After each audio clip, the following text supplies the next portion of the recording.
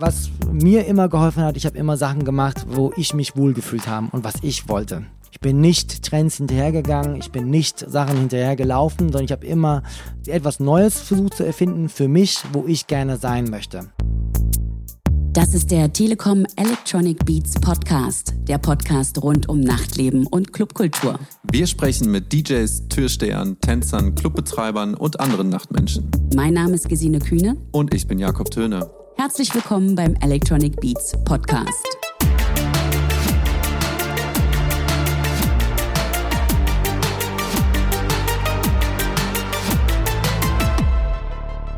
Willkommen zurück zum Electronic Beats Podcast, Folge 4. Folge 4, heute mit dem Thema Älterwerden im Nachtleben.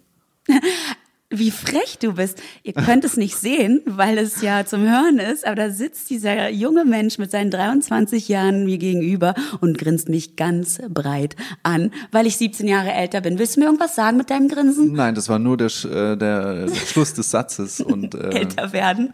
Es passt ja ein bisschen. Also es ist ja letzten Endes das war gemein, ich weiß. Naja, aber es ist ein Thema, was uns alle betrifft oder uns noch betreffen wird. Da gucke ich mich selber an. Ja, da zeigst du auf dich. Da zeige ich auf mich, ja, genau. Aber was es uns alle betrifft, das geht in meine Richtung, habe ich schon verstanden. Genau, weil ich meine, letzten Endes, ich befinde mich gerade im Nachtleben und ich bin gespannt, wie das noch weitergeht. Und wie lange vielleicht auch. Wie lange, genau. Aber Gesine, du gehst auch heute noch aus. Ich gehe heute noch sehr gerne aus, nach 20 Jahren quasi Techno-Club-Karriere. Wobei ich mir zwischendurch ganz lange eine Auszeit genommen habe, weil ich mich dann halt auf meinen Radiojob konzentriert habe und wirklich den Tag genossen und die Nacht geschlafen habe. Wobei ich dann jetzt auch gleich anschließen muss, wenn ich die Nacht zum Schlafen erwähne, das mache ich immer noch, denn ich gehe jetzt nämlich tagsüber aus, also sonntags dann, wenn draußen schönes Wetter ist oder halt auch nicht, aber definitiv bei Tageslicht, damit ich dann halt schon noch so eine Art Rhythmus beibehalte, denn lass dir das gesagt sein und auch allen anderen jungen Hörern, so eine Nacht durchmachen kann man im Alter echt nur noch schwer und man hat danach tagelang wie Jetlag und das ist wirklich unangenehm. Ja, das glaube ich. Aber warum bist du dann wieder zurück zum Clubben gekommen? Oder gab es so einen ausschlaggebenden Punkt oder sowas? Ich bin zurück im Club, weil ich ja die Musik über alles liebe. Und ich kann zwar mit zu Hause eine Platte anmachen, aber ich finde das schon irre, das wirklich laut hören zu können und wieder dieses Gefühl, was ich ja schon oft beschrieben habe, das Bassgefühl im Bauch, was halt einfach was mit einem macht. Und deshalb gehe ich dahin und natürlich auch, weil man dort ja auf ganz unterschiedliche Menschen trifft, die man vielleicht dann im Alltag, also wenn man, sagen wir mal, einen ganz normalen Job hätte, jetzt nicht wie ich so einen Journalistenjob, wo ich viele treffe, aber wenn man im ganz normalen Alltag ja nicht diese Menschen hat, die man dann dort ja trifft, sich vielleicht sogar mit denen anfreundet und nur so reine Clubbekanntschaften führt, das ist schon was Besonderes und ich möchte es tatsächlich nicht missen. Und du triffst wahrscheinlich trotzdem immer noch viele Gleichaltrige. Es sind ja, also so wie ich das immer mitbekommen habe, sind auch noch viele viele im weiter fortgeschrittenen Alter, oder was darf ich sagen? Ja, absolut. Mache ich auch ganz kurz. Ich weiß noch, wie wirklich vor ein paar Monaten mich eine Frau anguckte, die saß auf der Fensterbank mit Licht im Hintergrund, konnte mich halt sehr, sehr gut sehen und die streckte ihren Finger aus und machte so dieses Zeichen von komm mal her und ich bin dann halt hingewackelt und guckte sie an, sie so, du bist in unserem Alter. Ich so, was ist denn euer Alter? Naja, so 39, 40. Ich so, ja, krass. Und mit der bin ich jetzt befreundet. Ja, stark. So. Gleichgesinnte im Club. Ja. Ja, aber worauf ich eigentlich hinaus wollte, ist, dass es ja auch immer noch viele Aktive oder viele hinter den Kulissen gibt, die auch noch im weiter fortgeschrittenen Alter immer noch sehr aktiv sind, obwohl das Nachtleben doch dann sehr an einem zerrt. Ja, die quasi halt älter geworden sind in dieser Zeit, im Nachtleben. Und weil das heute unser Thema ist, haben wir uns ja auch einen ganz wichtigen, zumindest Berliner Akteur ausgesucht, nämlich Cookie. Heinz Gindulis. Ursprünglich Schweizer, in London groß geworden und vor 20 Jahren nach Berlin gekommen. Ja, jetzt sagt er, also ich habe mal den Namen Cookie gehört, das war auch mal ein Nachtclub in Berlin. Cookies dann halt mit S hinten dran, aber genau, den gab es sehr lange. Genau, den triffst du nachher und Ja, also für mich, als du mir gesagt hattest, dass du den halt treffen wirst und zu dem Thema befragen wirst, habe ich dann überlegt, also ich weiß halt nur von dem Club und so und ich weiß, dass er schon lange dabei ist, aber der macht ja jetzt auch noch ganz viele andere Sachen und der ist tatsächlich dann auch quasi mit dem Nachtleben älter geworden. Oder genau. Wie war das bei ihm? Der hat halt als wirklich junger Mann angefangen, so um die 20 herum, als er nach Berlin kam und gerade die Wendezeit vorbei und diese Freiräume entstanden sind, hat er das genutzt und sich einen Keller gesucht, um die erste Bar zu machen. Und da hat der hat damit so einen Akteursgrundstein gelegt für diese Stadt. Das ist natürlich sehr, sehr Berlin-spezifisch, weil das ja besonders hier war.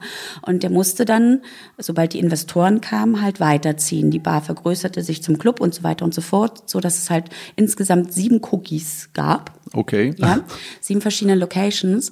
Und er mit diesem Umzug oder halt auch wirklich diese Bereitschaft umzuziehen und nicht einfach aufzugeben, hat er halt eigentlich tatsächlich das gemacht, was Berlin und die Clubszene, das Nachtleben in Berlin ausgemacht hat. Einfach eine gewisse Flexibilität, je nach Raum, den man noch haben konnte oder auch bezahlen konnte.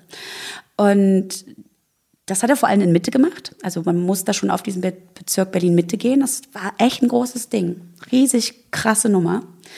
Und dann 2014 war Mitte ausgelutscht, alle Baulücken geschlossen und das Geld sprießt ja jetzt an den Bäumen und man kennt das gar nicht mehr wieder. Und da war für ihn dann halt auch Schluss. Er hat gesagt, nee, ich mach das nicht mehr, will ich nicht mehr. Und dann aber, weil er halt ein Nachtmensch ist und auch ein Gastgeber, was man als Clubmensch ja auch ist er halt ins Restaurant-Business. Und zwar so gut, das sage ich noch gleich als Spoiler hier, so gut, dass er sogar einen Stern bekommen hat. Oha. Aber er ist also der Nachtgastro nicht entflohen. Nee, er ist quasi noch dabei, macht brav seine Restaurants und das ziemlich gut. Ja, irre. Du triffst ihn jetzt gleich. Yep. Und ich bin mal gespannt, was er dann erzählt. Vor allem stellt sich bei mir die Frage, woher nimmt er so eine Kraft, dass er so lange durchhält? Weil es ja dann doch schon eine lange Zeit ist. Ich glaube, das kommt von Freunden und Gästen. Das lasse ich jetzt einfach mal so stehen. Ja, mal gucken, was er dazu sagt. Viel Spaß auf jeden Fall. Danke.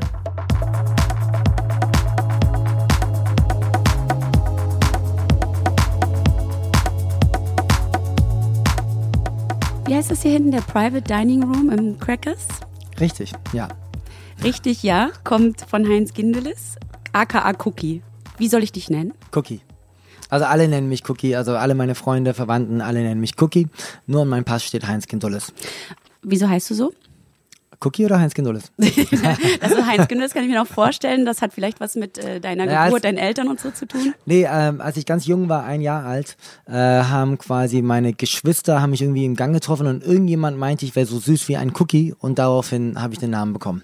Dazu muss man halt auch vielleicht noch sagen, dass du in London aufgewachsen bist, weil sonst würde man ja nicht einfach so sagen, oh, der ist aber so süß wie ein Cookie, sonst hättest du geheißen Keks oder so.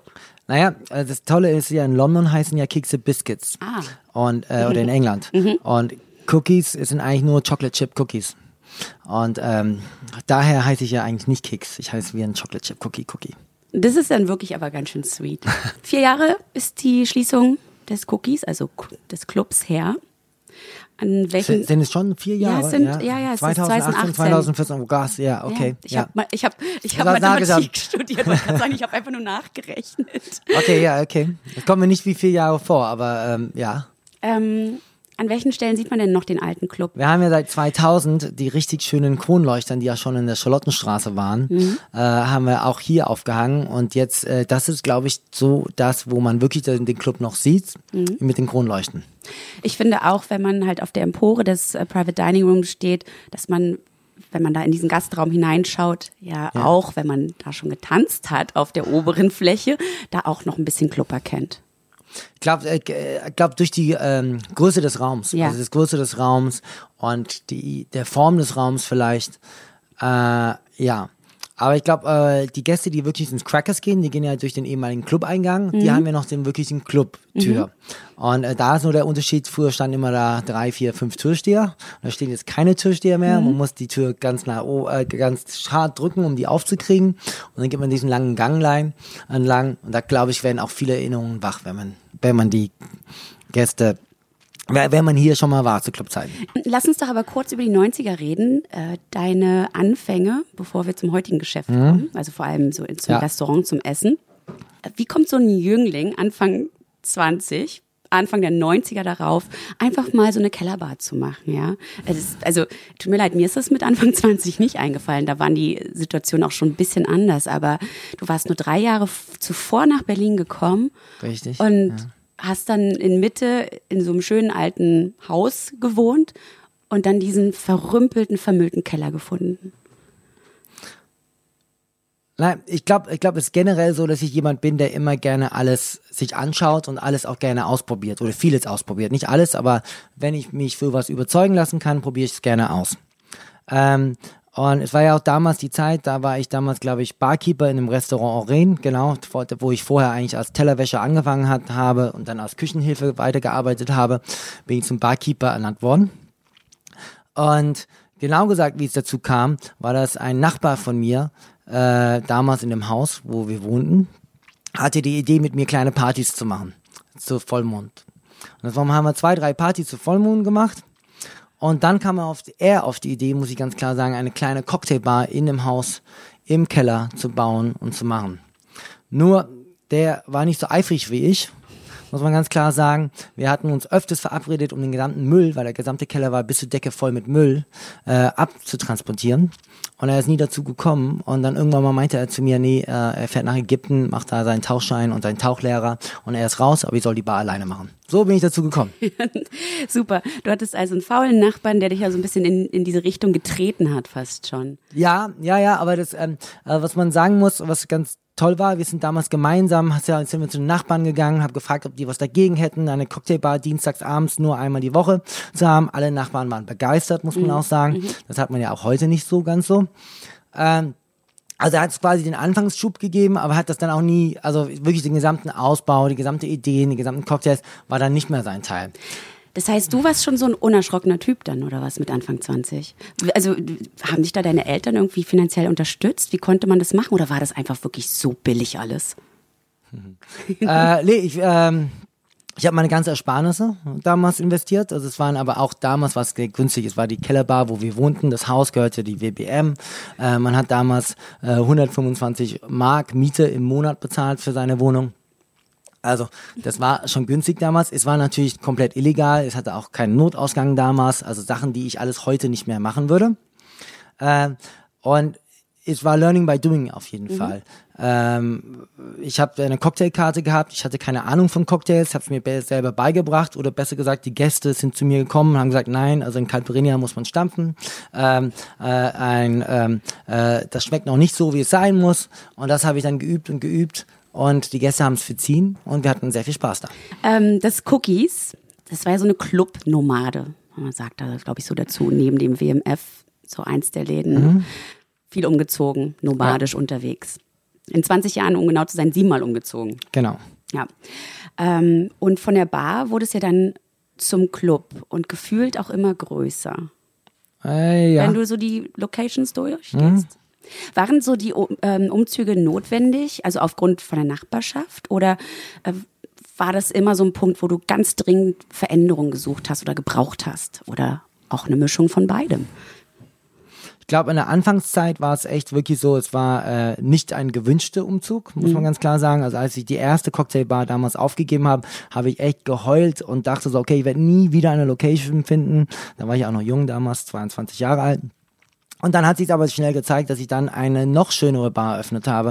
Und das war noch toller und noch wunderbar. Ging aber nur für 6 Monate, weil es war eine ganz klare Zwischennutzung für 3 Monate und daraus wurden 6. Es war immer eine Location, die auf Zeit war. Es war nie irgendwie geplant für länger.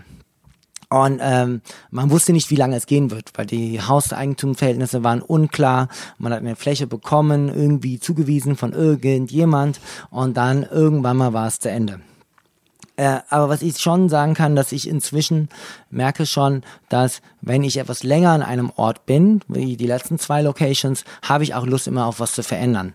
Zum Beispiel in Cookies Nummer 6 habe ich dann nach einem Jahr, was normalerweise der Zeit war, umzuziehen, habe ich dann angefangen mit ein kleines illegales Restaurant über den Cookies. Da kommen wir noch dazu. Genau. Und daher gab es da immer wieder Veränderungen. Und es ist auch heute so noch, nach einem Jahr oder nach 2 Jahren hat man dann wieder Bock auf was Neues, ein neues Projekt. Dienstag und Donnerstag, ja, da hieß es da bei den Berlinern immer, lass uns ins Cookies gehen. Ich weiß das ganz genau. Und mein Lieblingstag war ja der Dienstag, weil Donnerstag war mir zu nah am Wochenende und fast schon zu Norm. Ne? Also weiß man ja, ab Donnerstag geht man dann bis zum Montag aus. Aber Dienstag hat halt der Stadt nochmal so richtig mitgegeben, in Berlin kannst du eigentlich jeden Tag unterwegs sein. Das war was Besonderes. Wann hast du denn diese Tage eingeführt? Das war gleich am Anfang mit deiner Cocktailbar? Ja, ich habe es ein bisschen verschoben. Um die Wahrheit treu zu sagen, wir haben damals mit Mittwochs angefangen, weil es noch eine andere Bar gab, die nur dienstags auf hatte. Die hat dann irgendwann zugemacht und daraufhin bin ich dann auf dienstags umgestiegen. Also heißt, der Anfang war eigentlich mittwochs die ersten 3-4 Monate, aber nach den ersten 3-4 Monate gab es dann 20 Jahre dienstags und donnerstags. Der Ursprunggedanke, warum dienstags und donnerstags, war ganz einfach, weil ich Donnerstag, Freitag, Samstag, Sonntag woanders gearbeitet habe. Das war so der ganz Anfangszeit. Und dann, als ich aufgehört habe, woanders zu arbeiten, war es, dass ich einfach gerne Freitag und Samstag selber ausging. Und das heißt, ich war halt immer samstags war ich dann immer im WMF. An den Anfangszeiten, freitags Delicious Donuts. Und dienstags, donnerstags waren halt die Cookies-Tage. Ja, hast du irgendwann gemerkt, dass der Dienstag, also dass das einfach richtig geil funktioniert? Hast du einfach so klassisches PR gab es damals noch nicht. Es gab keine scheiß Social Media Influencer und weiß ich nicht, wie das Zeug heutzutage heißt. Nein, ist ja ganz schön, wir machen ja Kommunikation. Ne? Also, Social Media ist gar nicht so schlimm, aber es gab's ja so nicht. Was ich wirklich gemerkt habe, ist, dass das Schöne, was bei mir war, ist, dass einfach auf den Dienstagabend kamen alle die zu mir, die am Wochenende gearbeitet haben. Von den DJs bis zu den Künstlern, bis zu den Machern von den Clubs, die haben sich alle im Cookies getroffen. Und das war eigentlich das Schöne, weil man ist dann samstags ausgegangen, man war in deren Club und dann am Dienstag sind die zu mir gekommen. Und ich glaube, das hat das Dienstags sehr besonders gemacht. Donnerstags war wiederum schon näher das Wochenende, wie du schon gesagt hast. Und donnerstags haben wir auch ein ganz anderes Musikprogramm gemacht. Dienstags war immer klar Elektro, Techno, House. Und donnerstags war immer was anderes. Es konnte total funky, soulig sein, es könnte Disco sein, es konnte Katastrophe sein. Und das war halt, das war bei der Donnerstag ein bisschen unterschiedlich. Hast du denn irgendwelche legendären Clubgeschichten von damals, die du heute noch gerne erzählst? Also, wenn man die ganze Zeit, und ich war ja fast immer da, dann passieren ja so viele Sachen über 20 Jahren, dass es jetzt nicht so den einen Abend oder den besonderen Abend gibt. Was schön war in den ersten Jahren oder die ersten 12, 14, 15 Jahre, war, dass man wirklich sagen konnte, ich konnte durch den Laden gehen und immer ich wusste, wo jemand seinen Lieblingsplatz hatte. Weil Gäste haben ihren Lieblingsplatz und man wusste genau, an der Bar links, rechts steht Frank oder an der Bar links steht Tina, oder? Also da hatte man diese Gesichter und man konnte immer durch den Laden gehen und man wusste genau, wenn derjenige nicht da war, hat er auch gefehlt. Also du bist da vorbeigegangen, da war einfach mal ein leerer Fleck. Das ist ein total schönes Bild. Wirklich, da krieg ich Gänsehaut. Ja, und das war wirklich das Tolle. Das war jahrelang so. Das war wirklich, also das hat Spaß gemacht, weil du wusstest halt, es war deren Wohnzimmer. Das war auch mein Ziel eigentlich, muss man ganz klar sagen. Wenn ich jetzt zurückgehe zu den allerersten Cookies, damals war es der Zeit eigentlich von illegale Bars. Man hat geöffnet, man hat irgendeinen Tapetentisch schnell hier aufgebaut, hat die schlechtesten Drinks verkauft, hat noch irgendwie eine Musikanlage angemacht und es war meistens ultra ungemütlich. Und mein Ziel war von Anfang an, eine Qualität an Drinks zu haben und eine Auswahl, aber es auch gemütlich zu machen wie ein Wohnzimmer. Deswegen haben wir das damals schon, die allererste Cookies hatte Möbeln drin, hatte warme Farben, wir hatten Kerzenlicht an und das war halt von Anfang an so und heute versuche ich es auch immer noch, also jeden Laden, den ich habe, will ich eine bestimmte Art von Gemütlichkeit haben, wenn es auch leer ist. Und ich glaube, deswegen wurde es auch sehr schnell zu jedem sein Wohnzimmer für Dienstags- und Donnerstagsabend. Ich kenne dich ja auch schon ein paar Jährchen und ich kann mich erinnern, dass hinter diesem tollen großen Tresen, der so rechteckig in diesem, war es die Staatsbank der DDR? Oder was war das? Es war die Bahnbank. Ach, du Und da meine Güte. wurden alle Gehälter ausgezahlt von den Leuten, die in der Bahngesellschaft Okay, gearbeitet alles haben klar. in Berlin. Gut, kommen wir zurück zu diesem Raum. Unfassbar hohe Wände. Amor. Genau. Dieser Tresen, der das passende Möbel in diesem krassen Raum war. Und und natürlich dann dieser Kronleuchter, ne? Ja. Nicht zu vergessen, dieser Kronleuchter. Wenn man dann von der Tanzfläche aus auf den Tresen geguckt hat, war relativ unscheinbar dahinter diese kleine Treppe, die zu einer Tür nach oben führte. Und du hast es ganz am Anfang gesagt, dein erstes illegales Restaurant.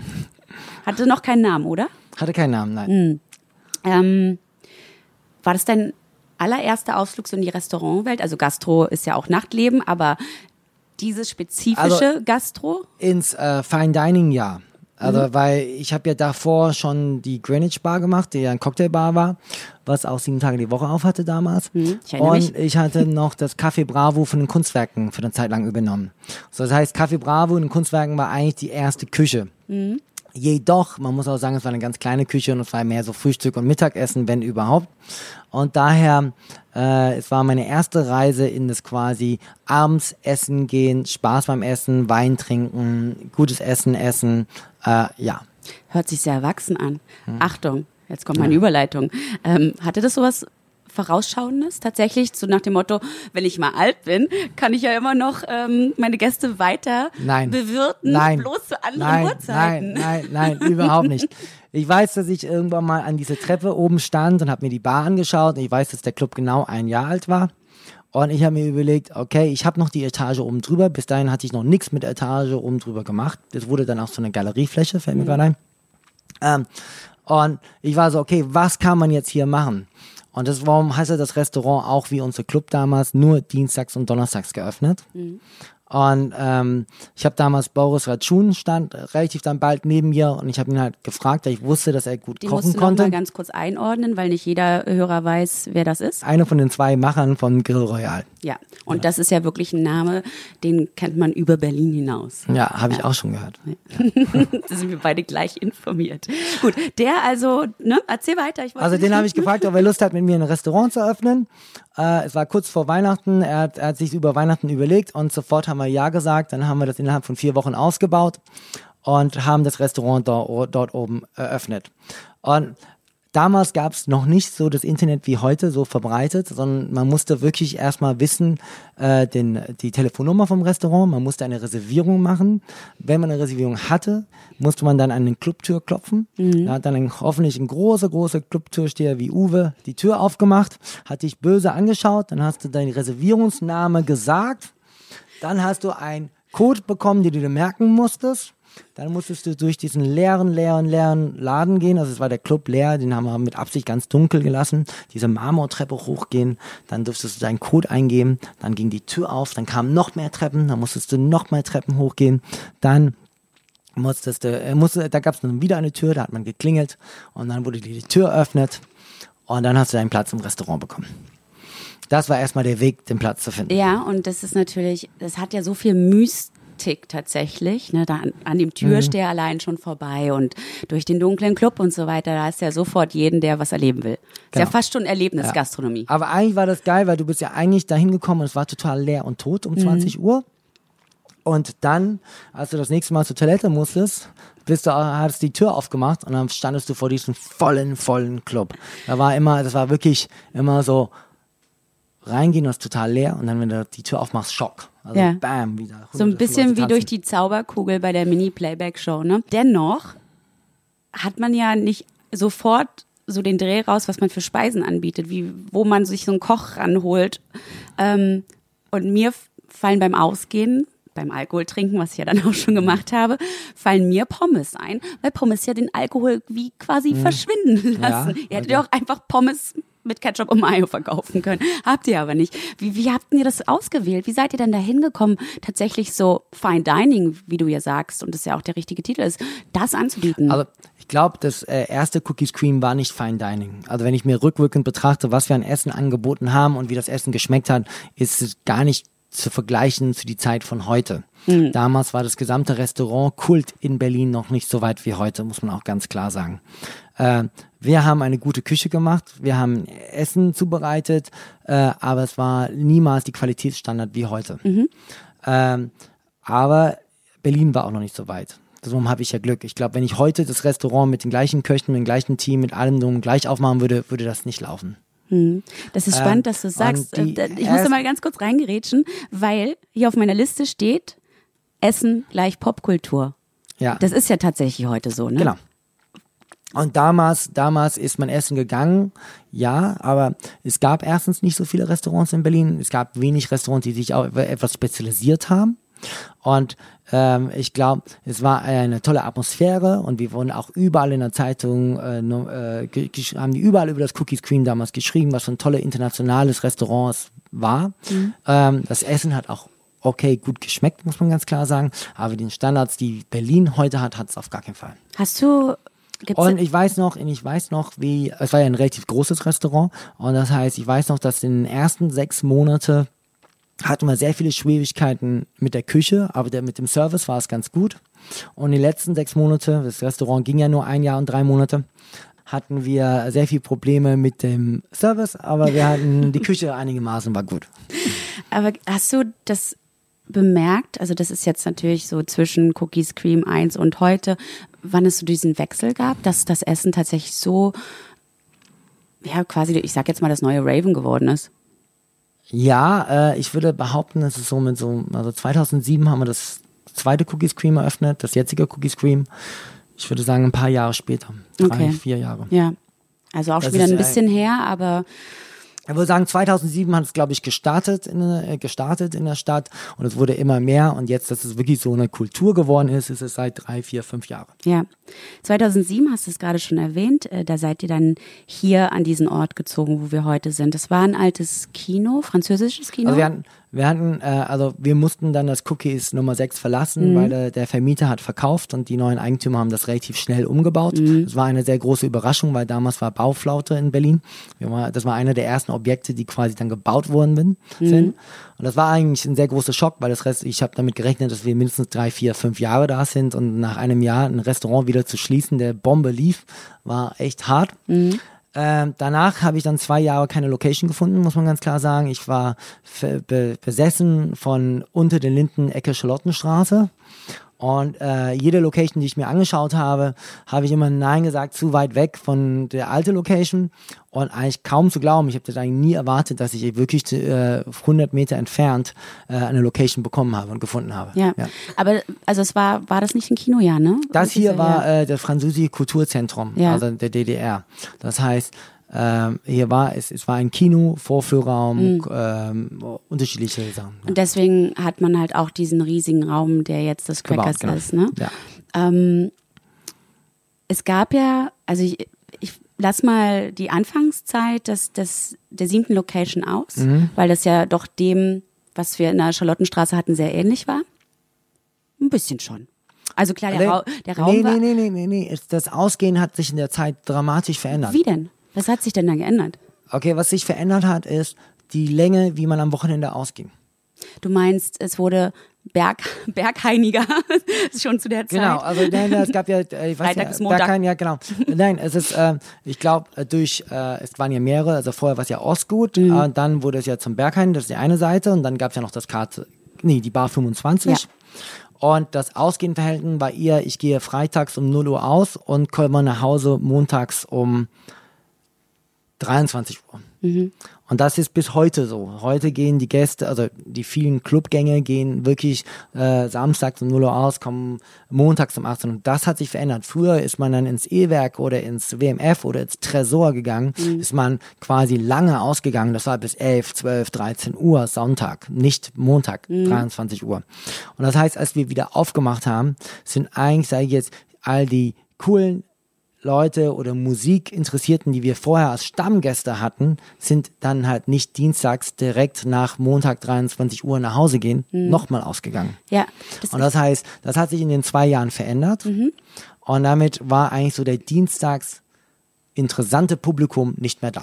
Okay, und das ist ganz lustig, dass du das sagst, weil für mich sich da endlich eine Antwort gibt, warum ich mich hier nicht mehr wohlgefühlt habe, weil genau dieses Publikum fehlte und man sich fast schon wie so eine Art Teufelskreis dann bewegt hat. Ne? Wir waren aufgeregt, dass Cookie wieder da ist mit Cookies Nummer 7, aber der Dienstag war nicht mehr, wie er mal war.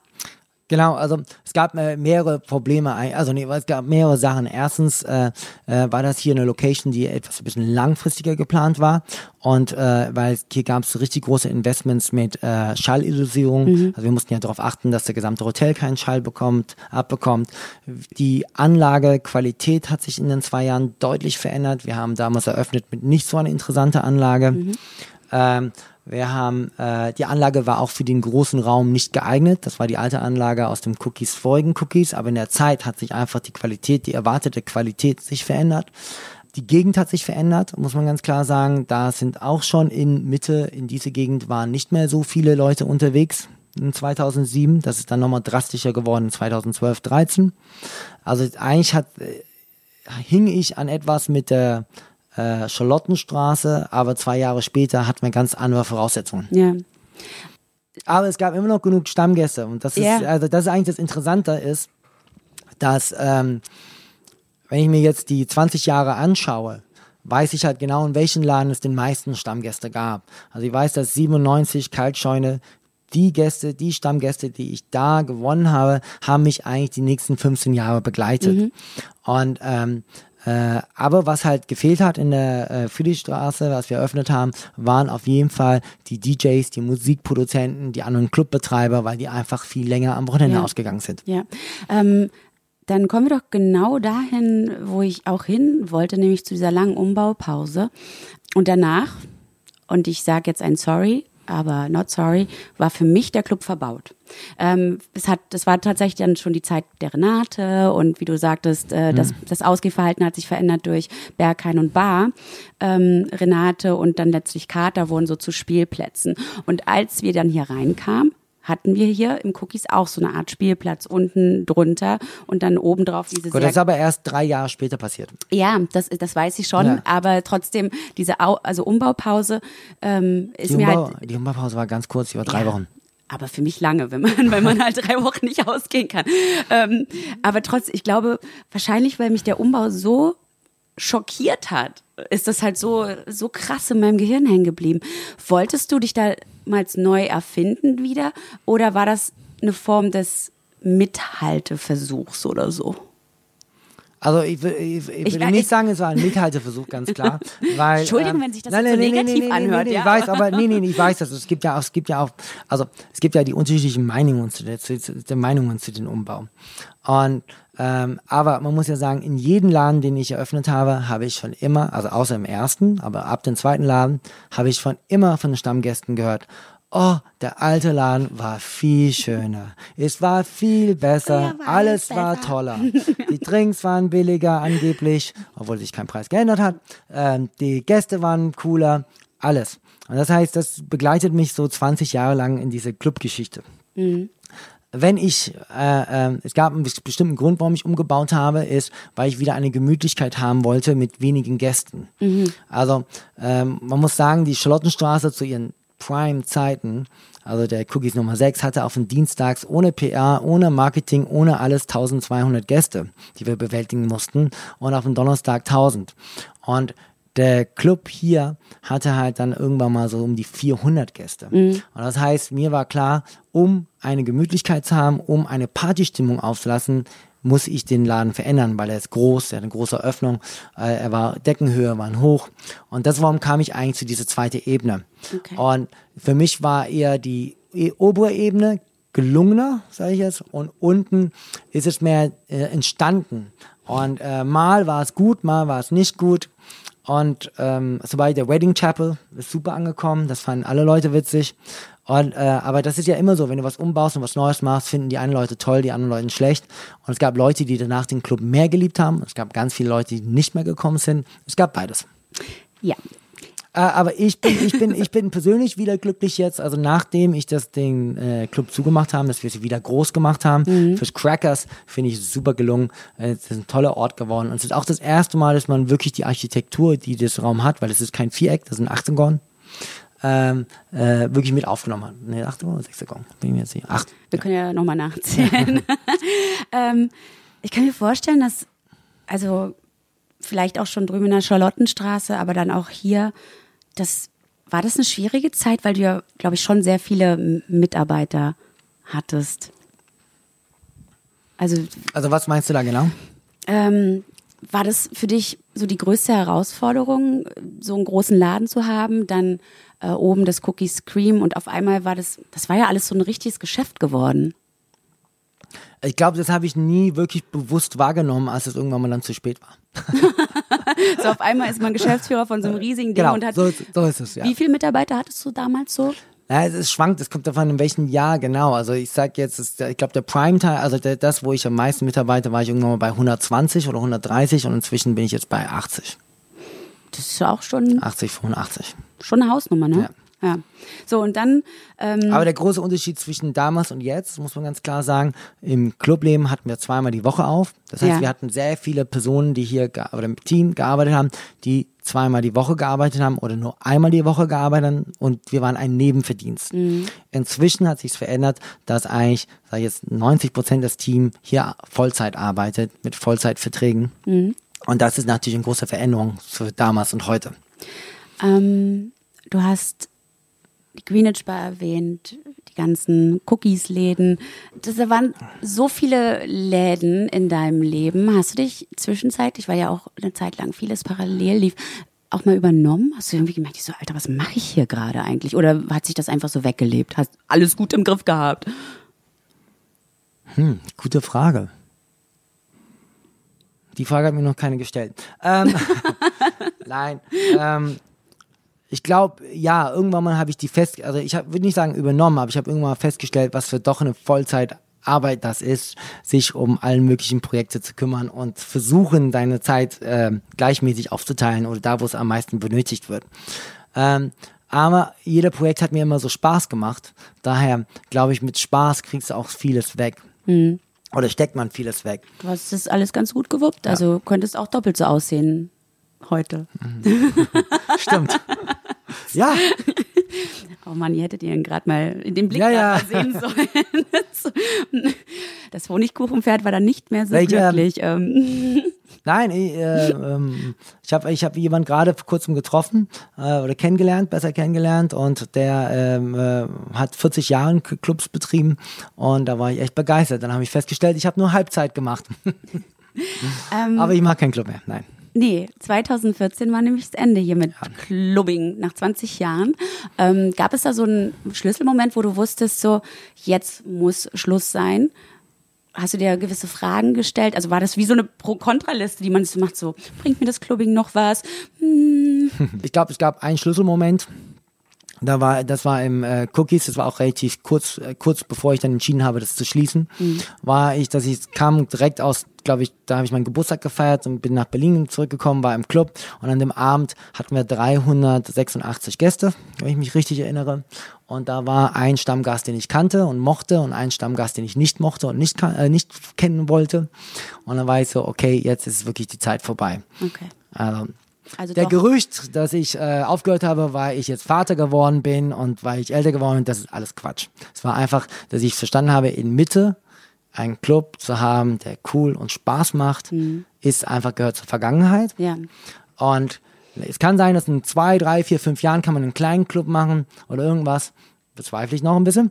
Aber das war für mich irgendwie ein glasklar und dann habe ich mich eigentlich entschieden, dass ich den Club aufhören werde. Ja, ich finde es ja super reflektiert. Also ne, man könnte ja an irgendwas festhalten, was schon lange vorbei ist, wie so eine Beziehung, die schlecht läuft und man quält sich trotzdem noch 10 weitere Jahre. Also von daher, herzlichen Glückwunsch zu dieser Entscheidung. Aber man muss auch sagen, ich hatte ja auch schon den klaren Gedanke, was ich mit dem Location machen möchte. Ne? Also das hat etwas länger gedauert, aber bis ich dann entschieden habe, okay, also mir war klar, es war auch eine schwierige Entscheidung, weil man muss auch sagen, dass wir auch sehr viele Events in den Club produziert haben in der Zeit. Das war, also jetzt Dienstags und Donnerstag war es für die Öffentlichkeit offen, aber wir hatten Freitag, Samstag immer Private Partys, Dinners hier und so. Und dann, die schwierigste Entscheidung war auch ein bisschen, klar, neues Konzept, Das heißt, klar, man braucht keine Türsteher. Die Türsteher haben mich teilweise 10, 12, 14, 15 Jahre begleitet. Die Dame an der Kasse hat mich 10 Jahre mindestens begleitet. Ich kann es rechnen, 99 bis 2014 sind 15 Jahre. Genau. Ich glaube, die Tür war für mich das Schwierigste, weil ich wusste, ein Restaurant braucht keine Türsteher. Ja. Die Barkeeper, die toll einen Club machen und die tollsten Barkeeper für einen Club sind nicht notwendigerweise die besten Barkeeper für ein Restaurant. Und da das Team die Barteam hat dann auch bei mir angefangen im Restaurant, bis die dann verstanden haben von selbst, dass das nicht ihr Ding ist. Und ich glaube, das war die schwierigste Entscheidung, zu sagen, okay, was passiert mit dem Team? Ja, du hast dich so ein bisschen von der Familie trennen müssen. Richtig, genau. Ja. Aber vielleicht hast du ja deine andere Familie, die Stammgäste, ja wieder gewonnen. Richtig. Weil ich nenne es jetzt mal Kundenbindung, weil die Raver sind ja auch ein bisschen älter geworden und interessieren sich dann eher fürs Essen, vielleicht auch fürs sehr gute Essen, als irgendwie nächtelang durch die Clubs zu ziehen. 2014, das erste Cookies Cream, habe ich den Unterschied zwischen Club und Restaurant gemerkt deutlich. Und der große Unterschied ist, im Club sagt man Hi und läuft weiter. 2014 meinst du nicht, sondern davor. 2004, Entschuldigung. Ja. Schon wieder. Okay, wiederhole das mal. Also das erste, in 2004 habe ich wirklich den Unterschied zwischen Club und Restaurant gemerkt, weil im Club hat man schnell Hi zugewunken, vielleicht noch einen Drink ausgegeben und dann ist man weitergegangen. Im Restaurant ist es einfach anders. Da gehst du zum Tisch, dann unterhältst du dich, dann kommen Themen auf den Tisch und dann bespricht man und man unterhält sich viel, viel länger mit den Gästen und man erfährt auch viel, viel mehr, womit sie sich gerade beschäftigen. Und das finde ich jetzt auch schön jetzt hier wiederum im Crackers. Da hat man eher eine Verbindung zu seinen Gästen, die ein bisschen noch weitergeht als nur Hi, Hello. Also in dieser Folge, ich thematisiere es ja nochmal gerne, geht es um Älterwerden im Nachtleben beziehungsweise im Club. Wie hast denn du diese vielen Jahre als Gastgeber körperlich empfunden? Kam dann irgendwann so Zipperlein, wo du dachtest so, Scheiße, ich werde wirklich alt, verdammte Hütte. Ich hab Tinnitus und Rücken. Muss ich leider enttäuschen, nein. Damit, dass ich nur dienstags, donnerstags auf hatte, war ich erstens nur 2-mal die Woche unterwegs. Und bin dann irgendwann auch nicht mehr so oft am Wochenende ausgegangen, muss man auch sagen. Ich habe schon mitgefeiert, kann man schon sagen, aber ich habe nicht übertrieben wie viele anderen. Und ich habe auch sehr viele Leute kommen und gehen sehen im Nachtleben mit einem schönen und nicht so schönen Ende, muss man ganz klar sagen. Oder für Leute, die nicht wissen, wo ihre Grenzen sind. Ich habe meine Grenzen ziemlich klar, waren immer da und ich wusste, dass ich immer verantwortlich bin für den Laden am Ende und deswegen war es mir wichtig, dass ich immer einen relativ klaren Kopf habe. Aber natürlich Dienstag, Donnerstags bis 6 Uhr morgens auszugehen, ist nicht ganz so einfach und das spürt man am nächsten Tag. Man muss auch sagen, der Mittwoch und der Freitag ist dementsprechend ruhiger gewesen. Aber wenn man so viele Sachen aufbaut, hat man auch einen Tages-Fulltime-Job. Und das hat man schon gemerkt, aber das merkt man erst dann, wenn es vorbei ist. Also ich glaube die schwierigste Phase von mir war nach der 2 Jahre Pause, dienstags und donnerstags wieder hier zu sein. Weil in den 2 Jahren Pause war ich dienstags und donnerstags abends zu Hause. Wir hatten es vorhin auch schon, diese Menschen, die mal sagen, früher war alles geiler. Ja. Gibt es die heute auch noch? Kommen die zu dir und was entgegnest du denen? Es gibt ein paar Leute, die zu mir kommen und weinen den Club hinterher. Und dann frage ich denen, wie oft die da waren in den letzten 5 Jahren oder bevor wir es zugemacht haben. Und da sind die dann immer ein bisschen erschrocken und stellen fest, dass sie 2-mal im Jahr da waren. So, das gibt es. Was ich eigentlich eher sage, ist, dass es hat sich verändert. Das ist jetzt eher mehr eine Positivität hier. Man geht ins Restaurant und man ist positiv überrascht über Veränderungen, über die Speisen. Also es ist schon ein bisschen mehr, also nicht mehr diese Jammern, früher war alles besser, sondern es ist eher die Gäste, die hierher kommen, sind wirklich eher positiv gegenüber das Restaurant, dem jetzigen Restaurant und das jetzige Cookies Cream. Also hat diese Jammerei aufgehört. Ja. Du hast ja die Anzeichen auch gut erkannt hier in Berlin-Mitte, dass du dich verändern musstest, also Club aufhören, Restaurantgeschäft, eine gute Idee, das glaube ich auch sehr gut läuft. Ist auch ein anderer Fokus. Im Club ist erstaunlicherweise komplexer. Wie meinst du das? Also alleine, dass die Tür gut funktioniert, ist ein Weltwunder. Dass dann die Garderobe funktioniert und dass jemand, der nur einmal die Woche kommt, da erscheint, weil das ja sowieso nur ein Nebenjob ist noch schwerer. Dass die Barkeeper ein bisschen, wohlwollend Stammgast-Freundschaften schließen wollen, auch eine Unwahrscheinlichkeit. Die haben ihre Fans und das war's. Und das ist nochmal komplexer. Und dann die gesamte inzwischen Marketing, Kommunikation ist noch ein Schritt härter, weil du musst ja jeden Tag neu vermarkten. Du vermarktest nicht mehr nur einen Club, sondern du vermarktest jeden Tag für jeden Abend einen bestimmten DJ, einen bestimmten Musikprogramm. Also hast du nochmal was. Wir kommunizieren unseren Küchenchef, unsere Speisekarte. Das baut sich über die Jahre auf und die verändert sich. Aber man hat ein Produkt, was man kommuniziert. In einem Club kommuniziert man jede Woche was Neues. Und das ist diese Komplexität, ist natürlich genial, wenn die aufgeht und wenn die super läuft. Aber sobald es in Stocken kommt, zieht es sich gleich runter. Okay. Das Produkt Restaurant. Ja. Bei mir steht hier der Stern. Ah, der Stern ist auch relativ neu, ne? Ja.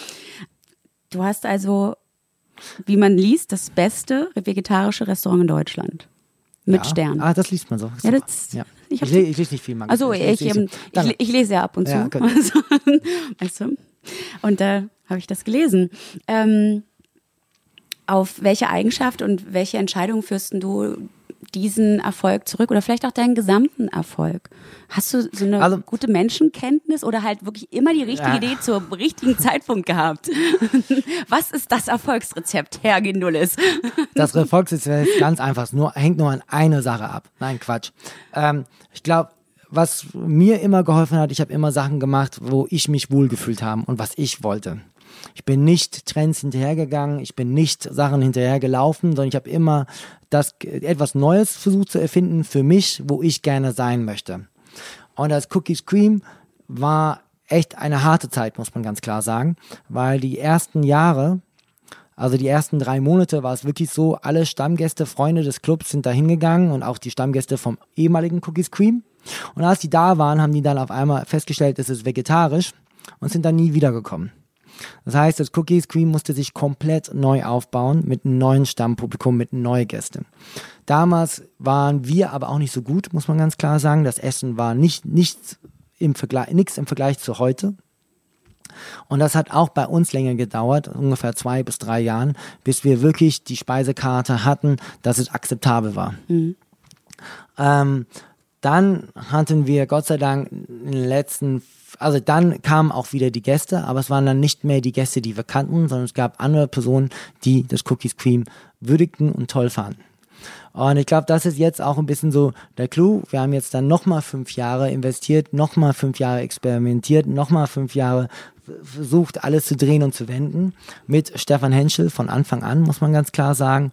Und er hat es wirklich geschafft, die Speisekarte auf so ein Niveau hochzubringen, die es dann zum Sterne gereicht hat. Wir haben nicht damit gerechnet, wir waren total überrascht, weil wir waren so, okay, mit diesem Eingang vorbei den Mülltonnen, mit einer Bar, wo die Tür aufgeht, dann die ein bisschen versteckt ist und dann in dieser Loft-ähnlicher Raum, Betondecke, Betonfußboden, dass wir damit einen Michelin-Stern bekommen, hat uns super überrascht und es war echt ein tolles Geschenk zu unserem 10-jähriges Jubiläum. Wenn du jetzt an den Anfang 20-jährigen Cookie zurückdenkst und dich heute siehst, also du hast gerade ja gesagt, du hast halt immer irgendwie gemacht, was du für richtig gehalten hast. War das damals auch schon so? Also gehört das zu deinen Eigenschaften? Ich glaube, heute und auch damals ist nie so wirklich der Plan, was ich mache, sondern es ist mehr ein Gefühl by doing. Also für mich ist das Schwerste, es ist sowas zu planen, 6 oder 8 Monate im Voraus, sondern ich mache es immer gleich. Also das Crackers haben wir auch umgebaut in 3 Monate. Immer vor Ort und immer Entscheidungen. Ich glaube, das ist geblieben auf jeden Fall. Das allererste Cookies habe ich ja quasi alleine dort gearbeitet, habe alles selber gemacht und dann hatte ich dann damals Nane und Janet als Barkeeperin von Anfang an, oder relativ bald dann. es ist jetzt viel komplexer geworden. Heute ist es, also damals war es selbst entscheiden, selbst machen, selbst bauen. Man hatte den direkten Kontakt zu jedem. Und heute ist es schon eher, man muss schon ein bisschen vorausschauend denken, man muss ein Team mit einbeziehen, man will ein Team mit einbeziehen. Und das hat sich ein bisschen komplexiert. Mhm. Aber gibt es noch irgendwie eine Gemeinsamkeit zwischen dem, ich mache im Keller meines Hauses eine Kellerbar auf, Cookie, zu, ich habe heute ein Sterne-Restaurant, Cookie? Also ich glaube, ich hätte es niemals gedacht, ich glaube, das war damals, als ich 21 war oder besser gesagt 19, 20 und in einem Restaurant gearbeitet habe und damals habe ich nie gedacht, dass ich ein Sterne-Restaurant mal besitzen würde. Nein, das war nie der Plan, das war nicht der Plan, das war nicht der Gedanke damals.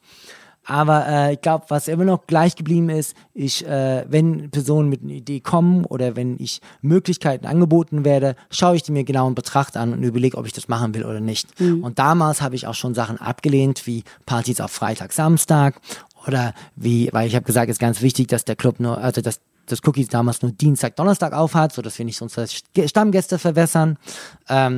Es gibt heute noch Sachen, Exklusivanfragen, die ich aus ethischen Gründen absage. Oder auch, weil ich es mir zu viele Exklusivveranstaltungen finde, passend für den Raum. Also es hat sich eigentlich, es haben sich Sachen geändert, aber es sind auch sehr viele Sachen gleich geblieben. Vermisst du das Feiern manchmal? Wenn ja, wann? Nein, ich vermisse es nicht.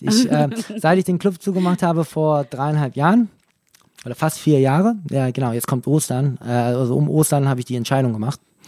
Im Juli haben wir dann zugemacht. War ich bis jetzt in Berlin so gut wie kaum aus, muss man ganz klar sagen. Und ich vermisse das Ausgehen gar nicht. Im Ausland war ich 2-3 Mal aus. Ist ganz nett, aber ich vermisse es nicht. Gehst du heutzutage früher ins Bett als damals? Nicht wirklich.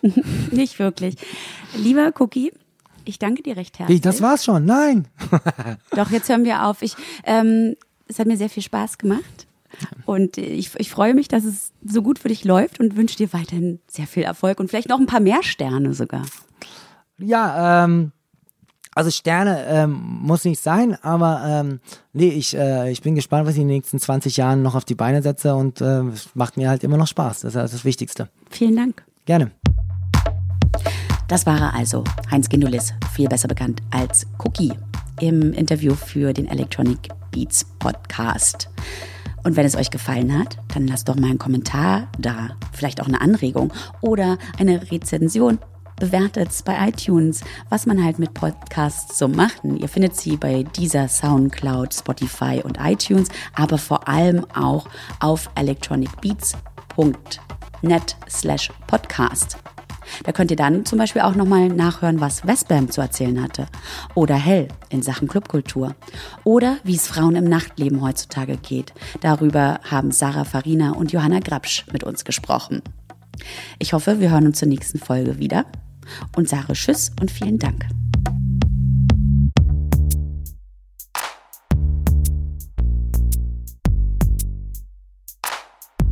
Das war der Telekom Electronic Beats Podcast. Abonniert den Podcast bei Apple, Soundcloud, Spotify oder Deezer.